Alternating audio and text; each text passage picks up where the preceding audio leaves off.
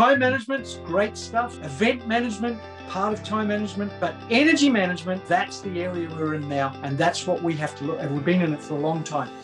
If you want the blunt end of that description of that word is you do what I ask you to do and I'll tell you if you did it well. That's the blunt end of delegation. Now, empowerment, of course, is you are now able to do what you need to do within the boundaries of the vision and direction we've set. I've seen too many guys at 20, 30 decades trying to do what you should be doing at 50. That's not healthy. You're trying to be the 50-year-old at 28. Changing the Headlines Leadership Podcast with your host, Stephen McLeish. Making the world a better place by adding value one person at a time. Impacting the world by impacting your world. Bringing you love, life, and energy. So stay seated, keep your arms and legs inside the vehicle at all times, because it's about to blow your mind. 3, 2, 1, and we have liftoff. Hey guys, welcome to Changing the Headlines podcast. We're your host, which is me, Stephen McLeish. But today I'm so excited. We've got somebody that is just an incredible human being. It's Dr. Scott Wilson. Now, Scott, he is a leadership trainer and coach to church leaders. He's the president of Euroled.net. That's a network of churches in Europe. He's also the founder and director of the Institute for Creativity, Leadership and Management, also known as ICLM. Scott travels extensively teaching and training leaders, and I love this bit, training leaders to build a great church. And he's authored 8 books, and him and his wife, they resigned in Denmark, pastoring churches over there. Scott, it's so good to have you on the show. Good to be with you. Really, really an honor. Looking forward to this. Yeah, it's going to be absolutely great. As we were just getting into, I was saying that I found you on Instagram. You are like one of the funniest people on Instagram. So if you're not following Scott Wilson on Instagram, what are you doing with your life? What are you doing? Scott, what is your Instagram handle? Do you know? Yeah, It's Scott Wilson __. So there's 2 underscores after the name. Now, don't do the other Scott Wilsons because they're just not funny. There's nothing there. I love it. So you've got to do Scott Wilson __. It is basically just funny memes that I put out every day. And I find, Steve, that people they DM me and look, I just love this because the world we live in right now is not that funny sometimes, but I look for you. So that's my other ministry. Yep. Wow. I love it. I love it. Sad life I have, isn't it? Really? Yeah. So, guys, you need to go and follow him because as we're all in this leadership game, we need this humor. We need to keep our sense of humor that we all probably had at the start. Let's keep it and get it more. But Scott, that is such a. I said to you before, I says I just say people's bios, but I was like, there's so much in just this short bio. There was so much punch in that pack. And one of the things is what I told you already, I've got a massive heart for Europe, a massive vision for Europe. And so you oversee these churches in Europe. So can you just tell us a bit about that? Like, what is that? How did you get into that? What's your role in that?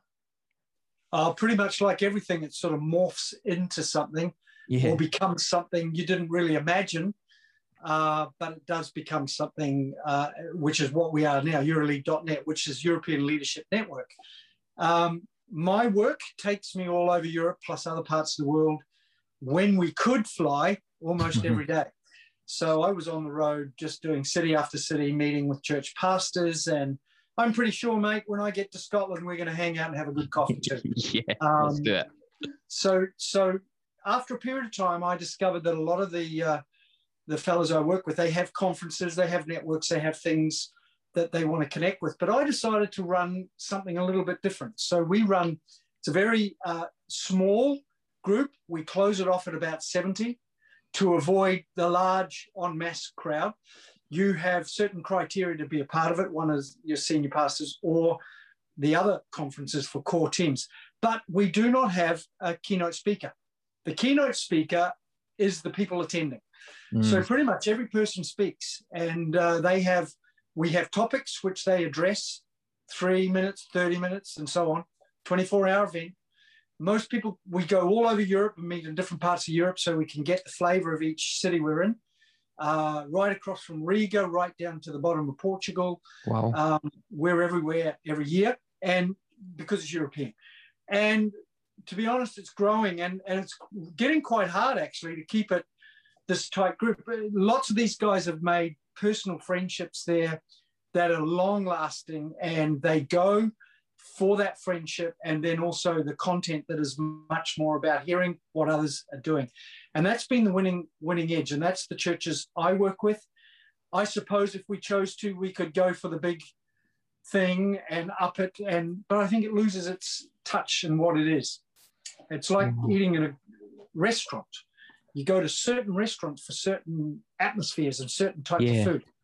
And sometimes you go to a big buffet type thing and you just gorge yourself. And sometimes you go to a more intimate setting, not many people there, but the food is different. And that's what I've sort of seen in this type of network I run.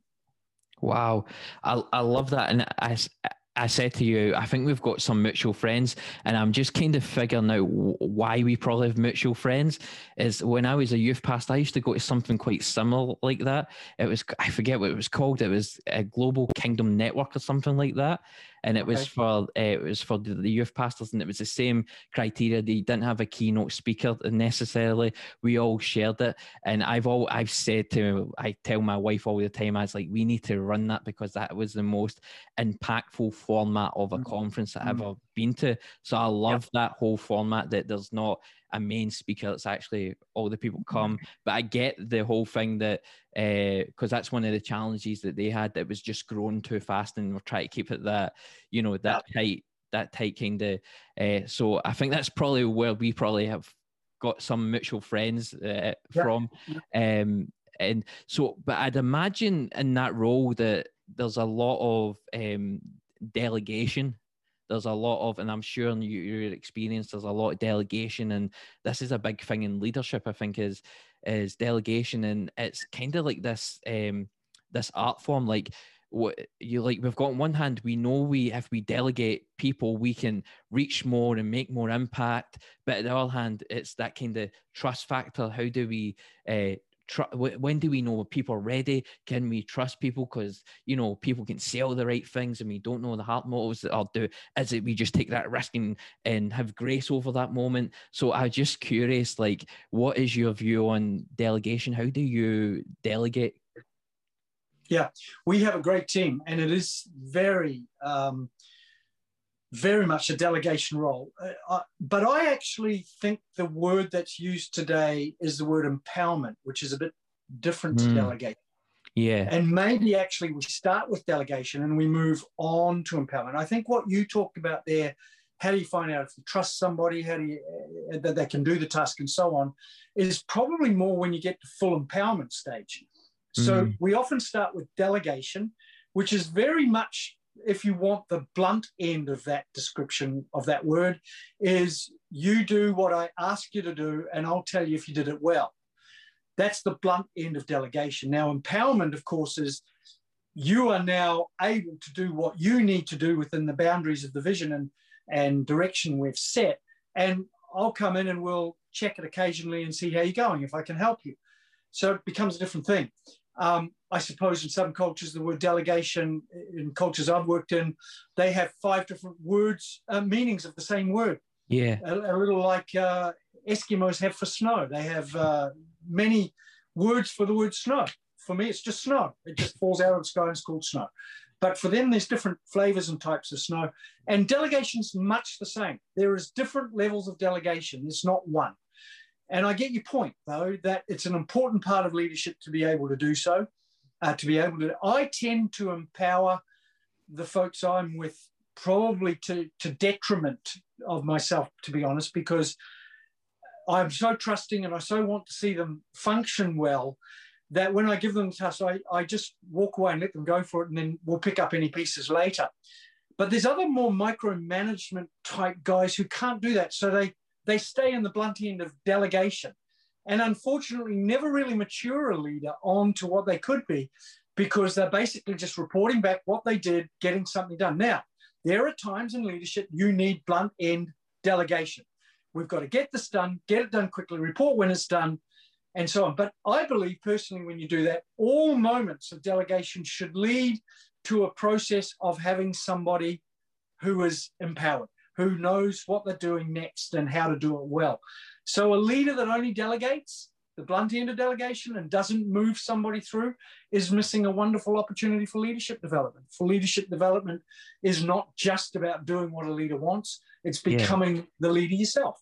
And that is truly empowerment more than delegation. Wow, that's a great answer. And so if you have like let's just put in this scenario, like you have 50 like little small groups to pioneer, let's just take home groups or whatever you want to call them, how would you know who to delegate and when to delegate and empower? Yep. Obviously that comes along later on the line, but I think you know what I'm saying. Yeah, I do. And I've taught what's called the STAR principle, STAR. And it's a very easy principle, because when you say that, you're talking 50 different leaders, and they're all at different places. And that's where STAR kicks in, because that enables you to number where they are in a certain process for empowerment. Now, always with empowerment and delegation for that matter, there has to be a clearly defined task. In fact, actually, the task determines how you delegate, who you delegate, why you delegate, and what forms of empowerment you'll let them have. The task determines that, not the person. Mm-hmm. So sometimes what we're like, I trust that guy and he's awesome and I'll just let him go. But actually, if you can't complete the task, all you've done is let the wild dog go with no leash and he'll dig up the garden. So let me walk you through STAR so you know what I mean. Yeah. The first is skill set. Once I know the task, does the person have the skill set to do the task? Now, if you score them out of 10 and it's a high 9, then you know you're moving now towards an empowered person because they know what to do. But if it's a 1 or a 2, you're probably going to have to delegate blunt end because they really don't know what to do and you have to be on them a lot. The next letter is T. That's talking about teachability. I and you cannot really effectively empower anybody if they're not willing to be teachable. Mm-hmm. They might have a very high skill set, but be totally unteachable, not willing to learn. Hey, I've done this 100 times. How can you tell me anything? Well, that spirit, if you like, it makes it really hard to move them on towards empowerment. So it's not just skill set, it's also teachability. The A stands for availability. If you are talking about starting small groups, there's a certain amount of work in that, some time needed, some freedom from their family to do the work that's involved, but they might have high skill, they might even be teachable, but if their availability is very narrow, you probably can't empower them at the level you want to. I hope that makes sense. Yeah. And the R stands for reliability. You know, that idea of turning up, the idea of, it's like trust. I think we talked to, you mentioned the word trust. Trust in itself has 3 elements. We often talk about the first one, which is personal trust. And that's about you and me and our value set and who we are as people. And we can be trusted. We can be trusted to look after the money in the home, to look after the children and somebody else's children. That's personal trust. But then there's organizational trust and strategic trust. Organizational trust is the ability to turn up and do what needs to be done. Strategic trust is when you set a goal, you get it done. And you can see people that you personally trust at a high level, but actually, strategically, they don't have goals. They're not going anywhere. So, yeah, I trust them in this way. We've tended to just put trust down as personal trust, but in leadership, it's all 3. Now, that's where the R comes in, reliability. You said, can I trust the person? Well, I'd be asking, can I trust them in 3 levels? Personal trust, organizational trust, and strategic trust. Now, this might sound very technical. It might sound like this is complicated. It's not. I'm doing it off by heart to you. I know how it works. You just memorize the stuff. It's easy. So if I look at a person and they're talking about empowerment and I'm thinking of empowerment, I've got certain questions I would ask about the task, what their skill set is. I'd rank that out of a 10. I could get onto to the teachability by, well, I should know that, I guess, as I work closely to them. Availability, here's the hours you got to do this in. Here's what we've got to, can you do that? That's easy to get. And reliability, I've watched them in the past.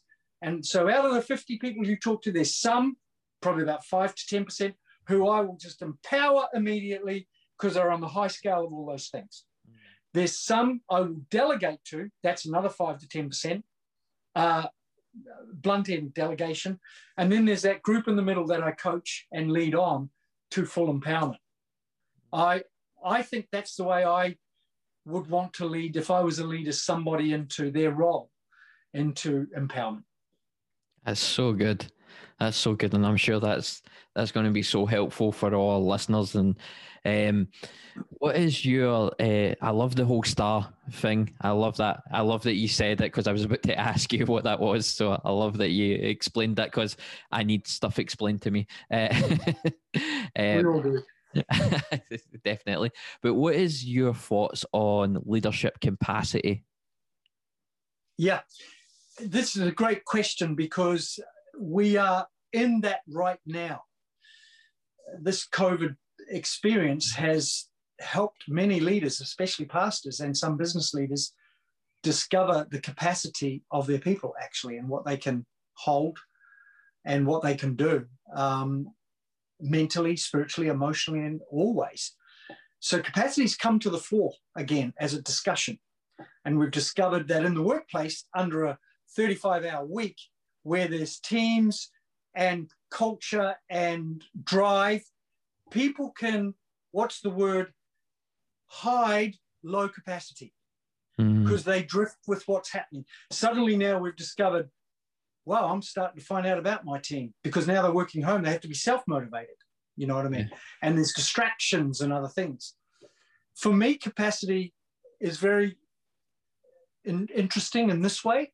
I think capacity is about your skill set, what you carry. You know, if I get you to do something that's not within your skill set, your capacity is going to be much lower than if I got you where you needed to be. So skill set is like your giftings, your talents, your abilities, these sorts of things. Do they fit what I want you to do? If you've got plenty of those things, your capacity is already there. I think the second part of capacity is stamina. I like to use Teflon-coated stamina. You know, when I was, I'm old enough to remember those frying pans that never had Teflon on them and burning an egg to the pan and having to get a chisel to scrape it off. And now you don't even need butter in the pan. You just chuck that egg in there and it skims around on the pan and you flick it on your plate and you've got an egg, so to speak. I'm afraid that we have gone back with some people to the old model of the frying pan where everything sticks. Every problem sticks, every pain sticks, every thought sticks, every word sticks, every offense sticks, and so on. So their capacity is lowered because of this inability to be Teflon coated and to let things, this resilience, to let it run off and just, do its course. And that's sad today, but we're seeing more and more of it, to be honest. And that's lowering capacity. I think the other issue of capacity is experience, of course. Now, at my age, when I watch how leaders function, because I've had so much experience with it, I'm a bit more relaxed about things and so on. Maybe at your age, there's a little more wanting and desire to get things done, prove certain things, and you should be. So each decadal period in our life has a different experience for us. But when you get to your 50s and your early 60s, your experience is really what you're cruising on. And your capacity is very much found on that. So I think that's an important one. And the last one for me is energy levels. Capacity is always linked. I mean, you can talk about winning the world and changing the world and doing all these wonderful things. But if you haven't got the energy to get up in the morning, nothing's going to change. So capacity is also linked to the energy. Now, I could spend 18 hours on energy and how important that is. Time management's great stuff. Event management, part of time management, but energy management, that's the area we're in now. And that's what we have to look at. We've been in it for a long time because Actually, as an example, and most people will know this verse, it's in the Bible, where Jesus said, the spirit is willing, but the flesh is weak. Yeah. Well, he was in the Garden of Gethsemane and his disciples had fallen asleep, because Jesus was doing too many parties, bro. He was off at the tax collector's house having a party, and he was always eating something and having a good time at weddings and stuff. So his disciples get to this garden and they nod off, not once, but about 5 times. Jesus is at the crucial moment, he comes out and says, the spirit is willing, but the flesh is weak. You know what he's really saying? It doesn't matter how willing you are. If you can't wake up, you can't change a thing. Wow. If your energy level is so low, it doesn't matter what drive, motivation, what passion, what vision, what stuff you feel inside. If you can't get up in the morning, it makes no difference. That's actually what he's saying. I believe that is linked to capacity. You can have great capacity and no energy. Therefore, your capacity level or ability to get things done is dropped or reduced or doesn't even function. Wow. So big discussions there, lots in that one for sure. Yeah. And how do like, so, because I'm sure a lot of people, especially in COVID, their energy levels is dramatically decreased. Is there any way, like, just quickly, because I know you said you could speak days on this probably, is there any way you can increase your energy? Any top tips? Yep. I don't know. Definitely. And these are quick, I'll do them for you. The first one actually is food.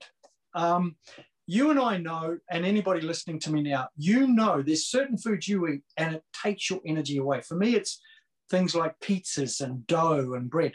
And you give me one of those at 9 o'clock at night or at a staff meeting sometimes, and you eat this thing and suddenly you just lost all your energy. There's certain types of food. So the key is to figure out what foods give you the most energy.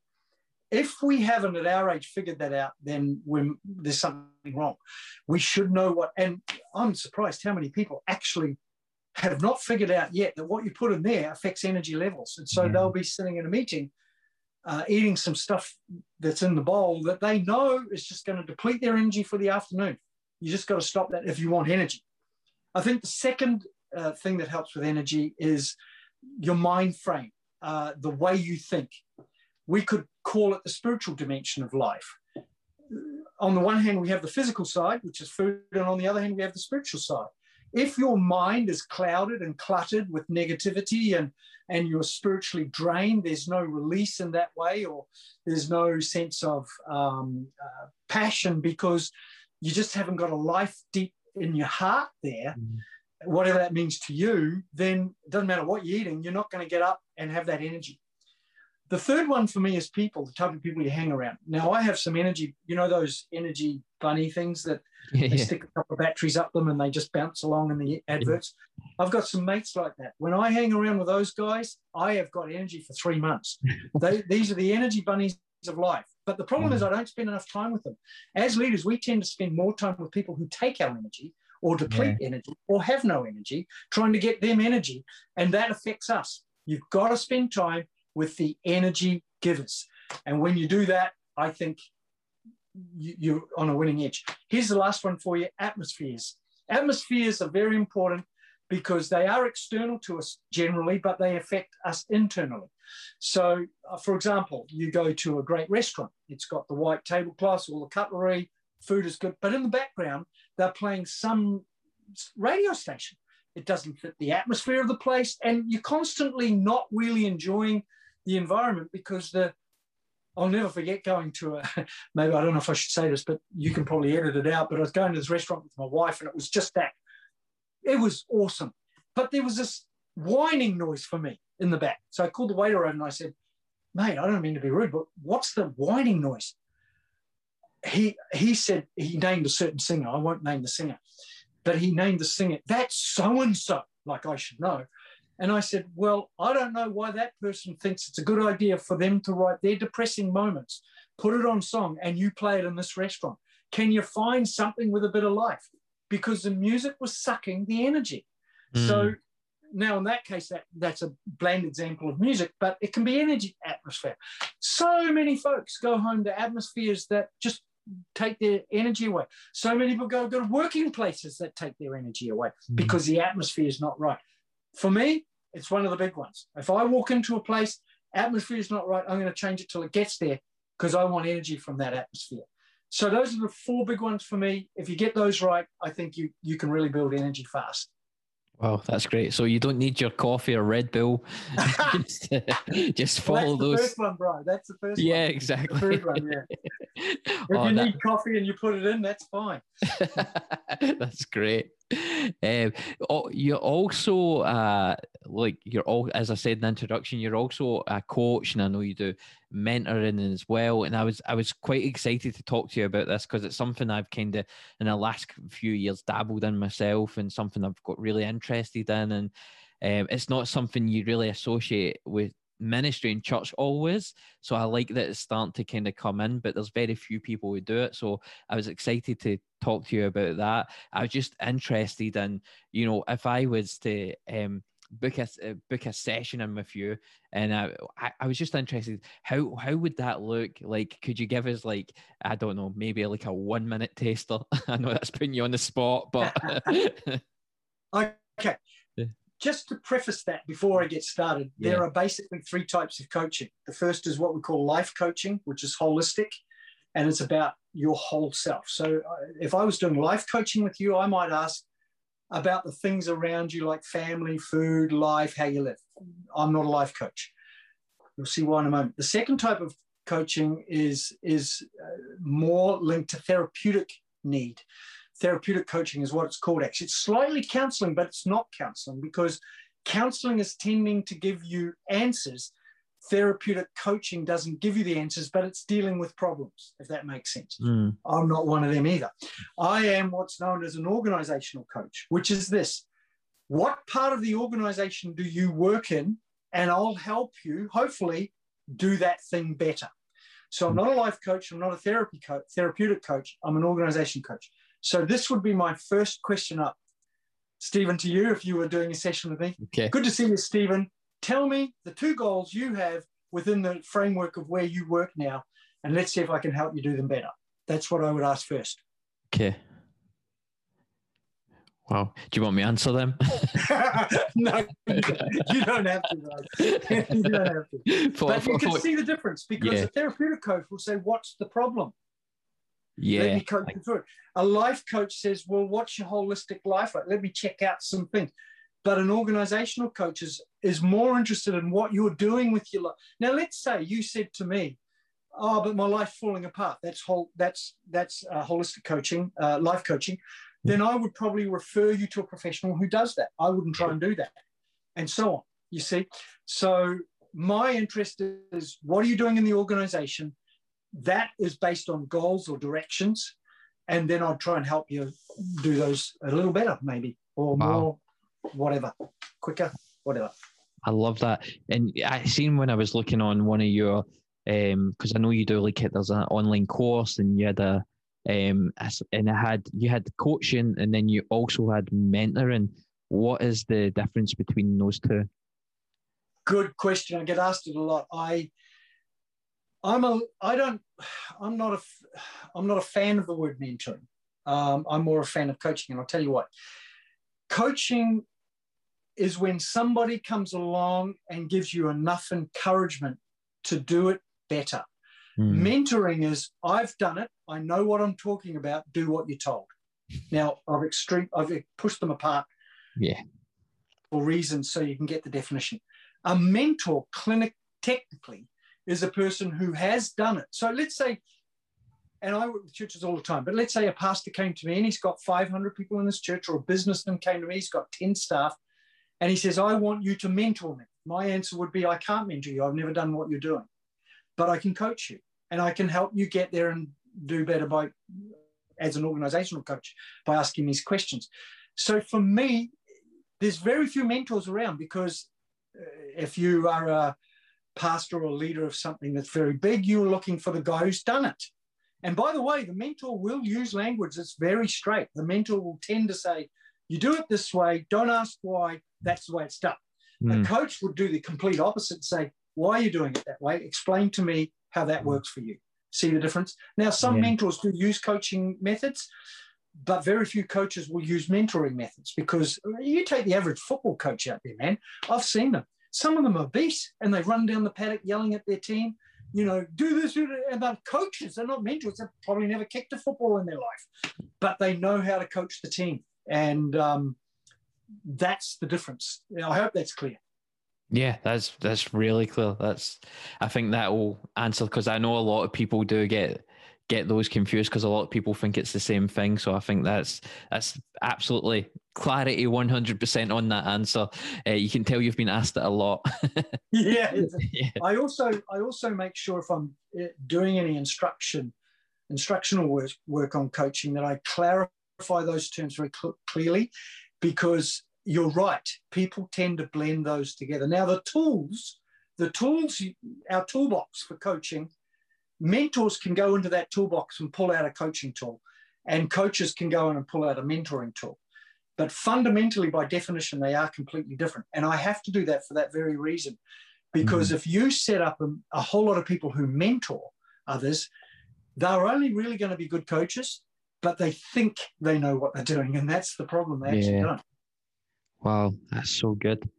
And what do you think because I'm just thinking that you're traveling, that you're doing this coaching organization with leaders, what is the biggest, like in a general sense, that you see across the board, is like, you just see this is always the struggle leaders go through, like the biggest issue that they go through?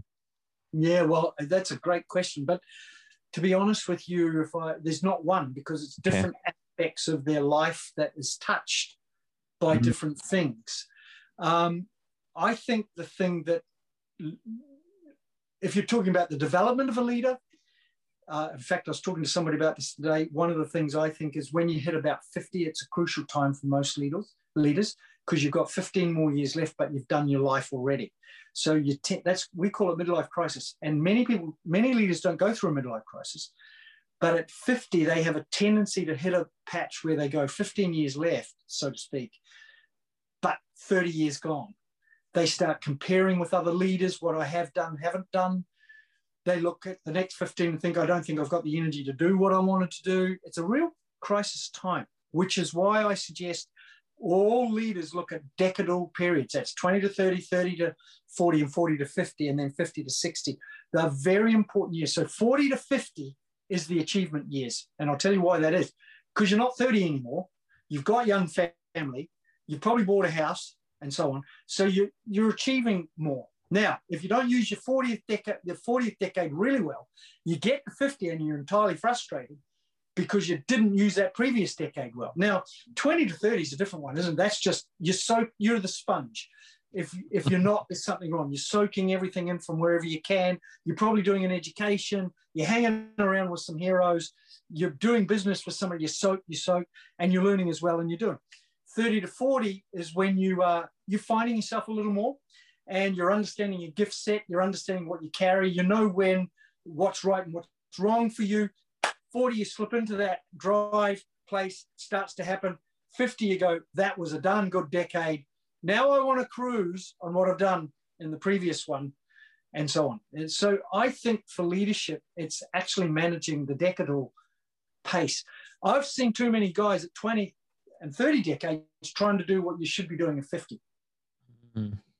That's not healthy. You're trying to be the 50-year-old at 28 or 32.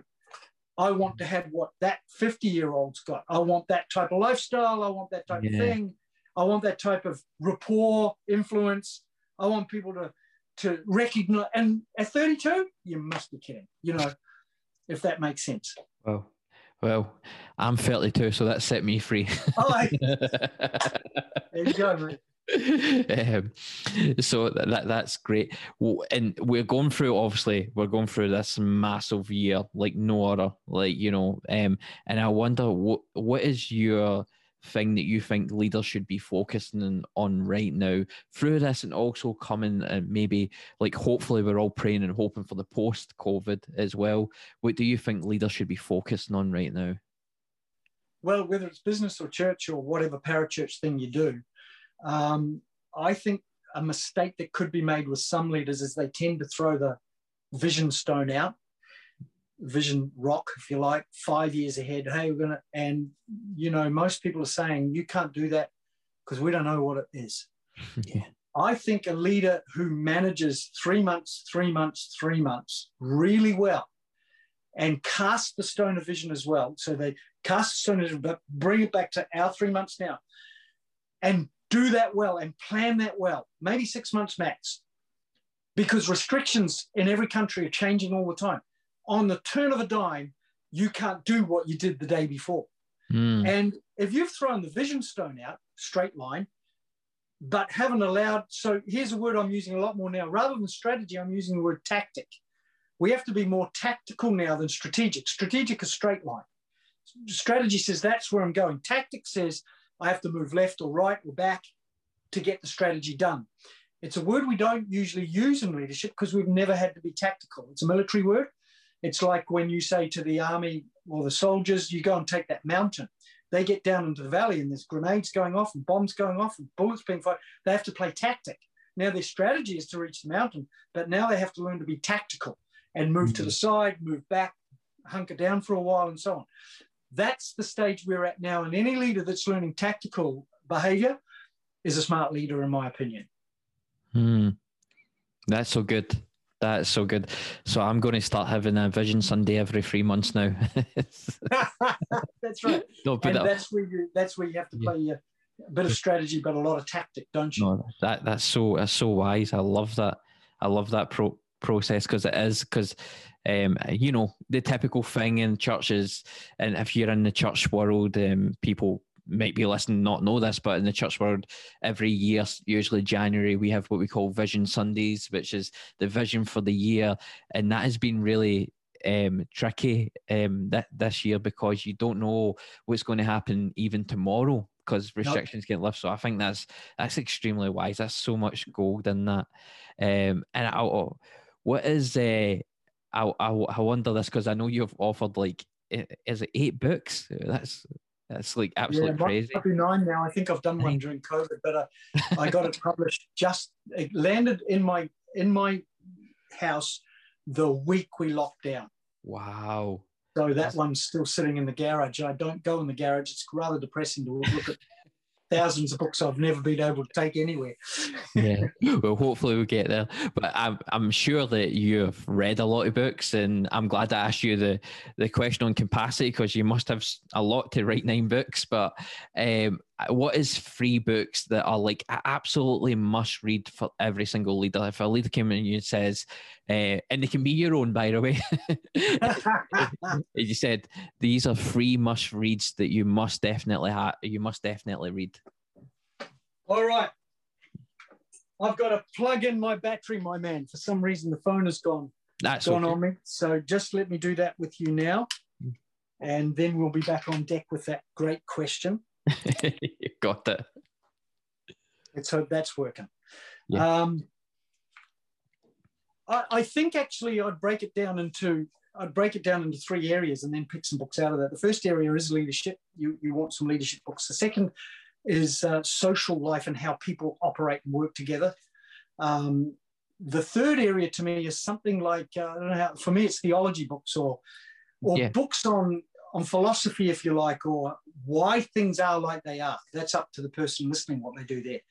But I do theology about the nature of God and why things are like they are. Actually, the latest one I did print that came out was On the Will of God, Discovering the Will of God for Your Life.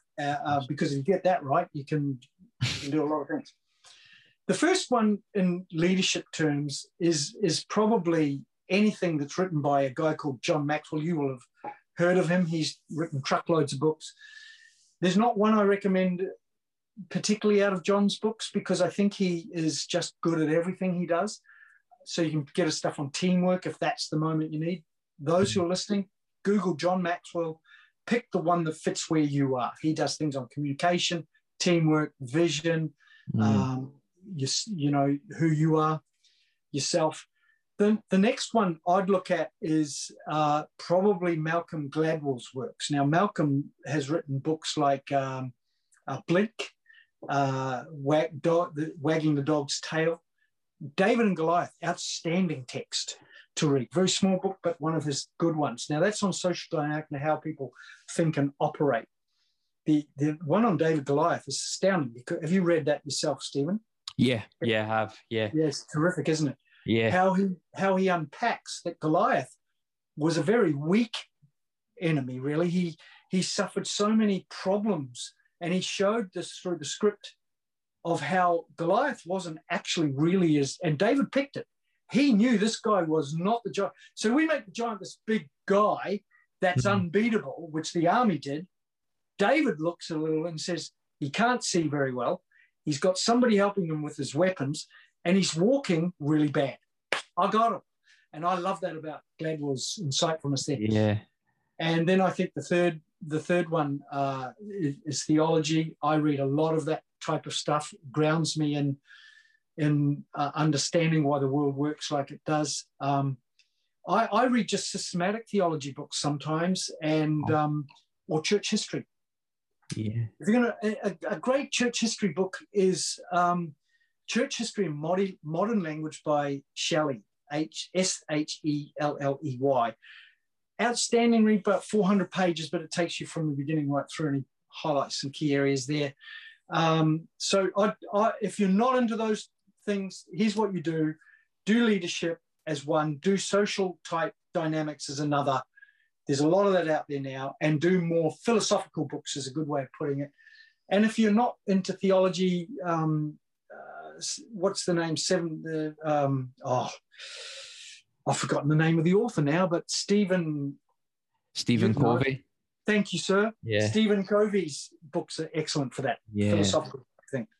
World-changing, actually. About 1985, I think he wrote. And not the purpose-driven life. What did he do? What was the name of that book? Is it The 7 Habits of Highly Effective People? Thank you, sir. Oh, see to be young again and remember. It's one of my favourite books. You just got a good one. It's fantastic. Yeah, because he shifted us from the technical 80s model of clinical thinking to this more empowered person. He's the pivotal guy there philosophically. And if you read him, you're reading who we are now, because he made the change. He's quite an amazing writer, actually. He was the guy that was the initial point of taking us from the clinical systems approach to the inner man person and so on. Good. Anyway, getting lost in that, sorry. No, that's the way I love this conversation to go. If you asked me anybody else, I would not have been able to answer that.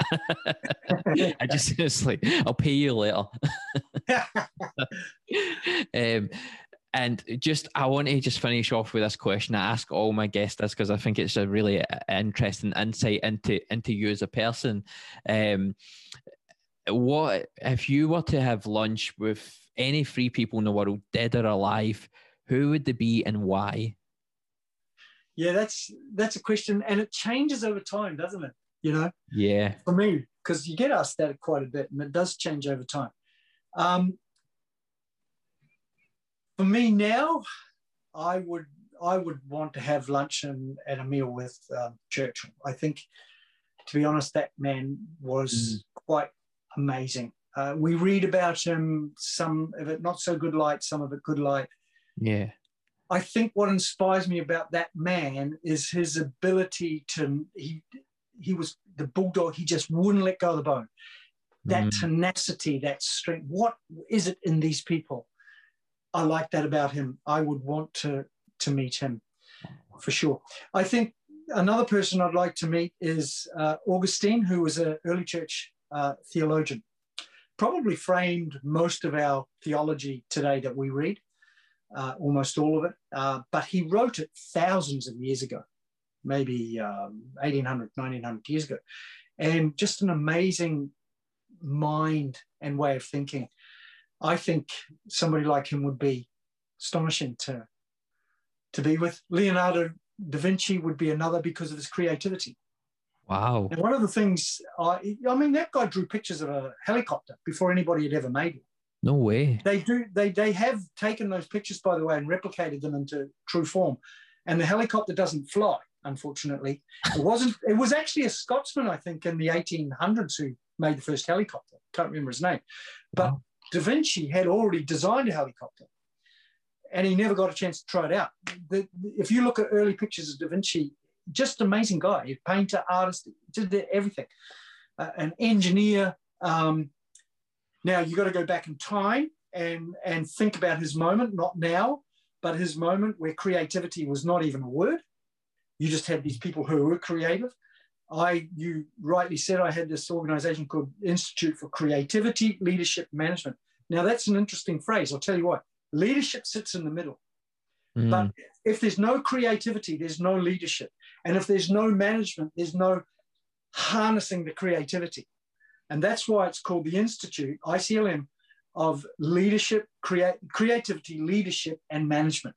Management handles Imagine if you just have creativity without management, you've just got, fog. If you have management with no creativity, they've got nothing to do. But in the middle are the leaders who drive it forward, you see. Wow. So for me, you've got that creative guy 500 years ago or whatever it was, and I'd love to find out what made his brain tick.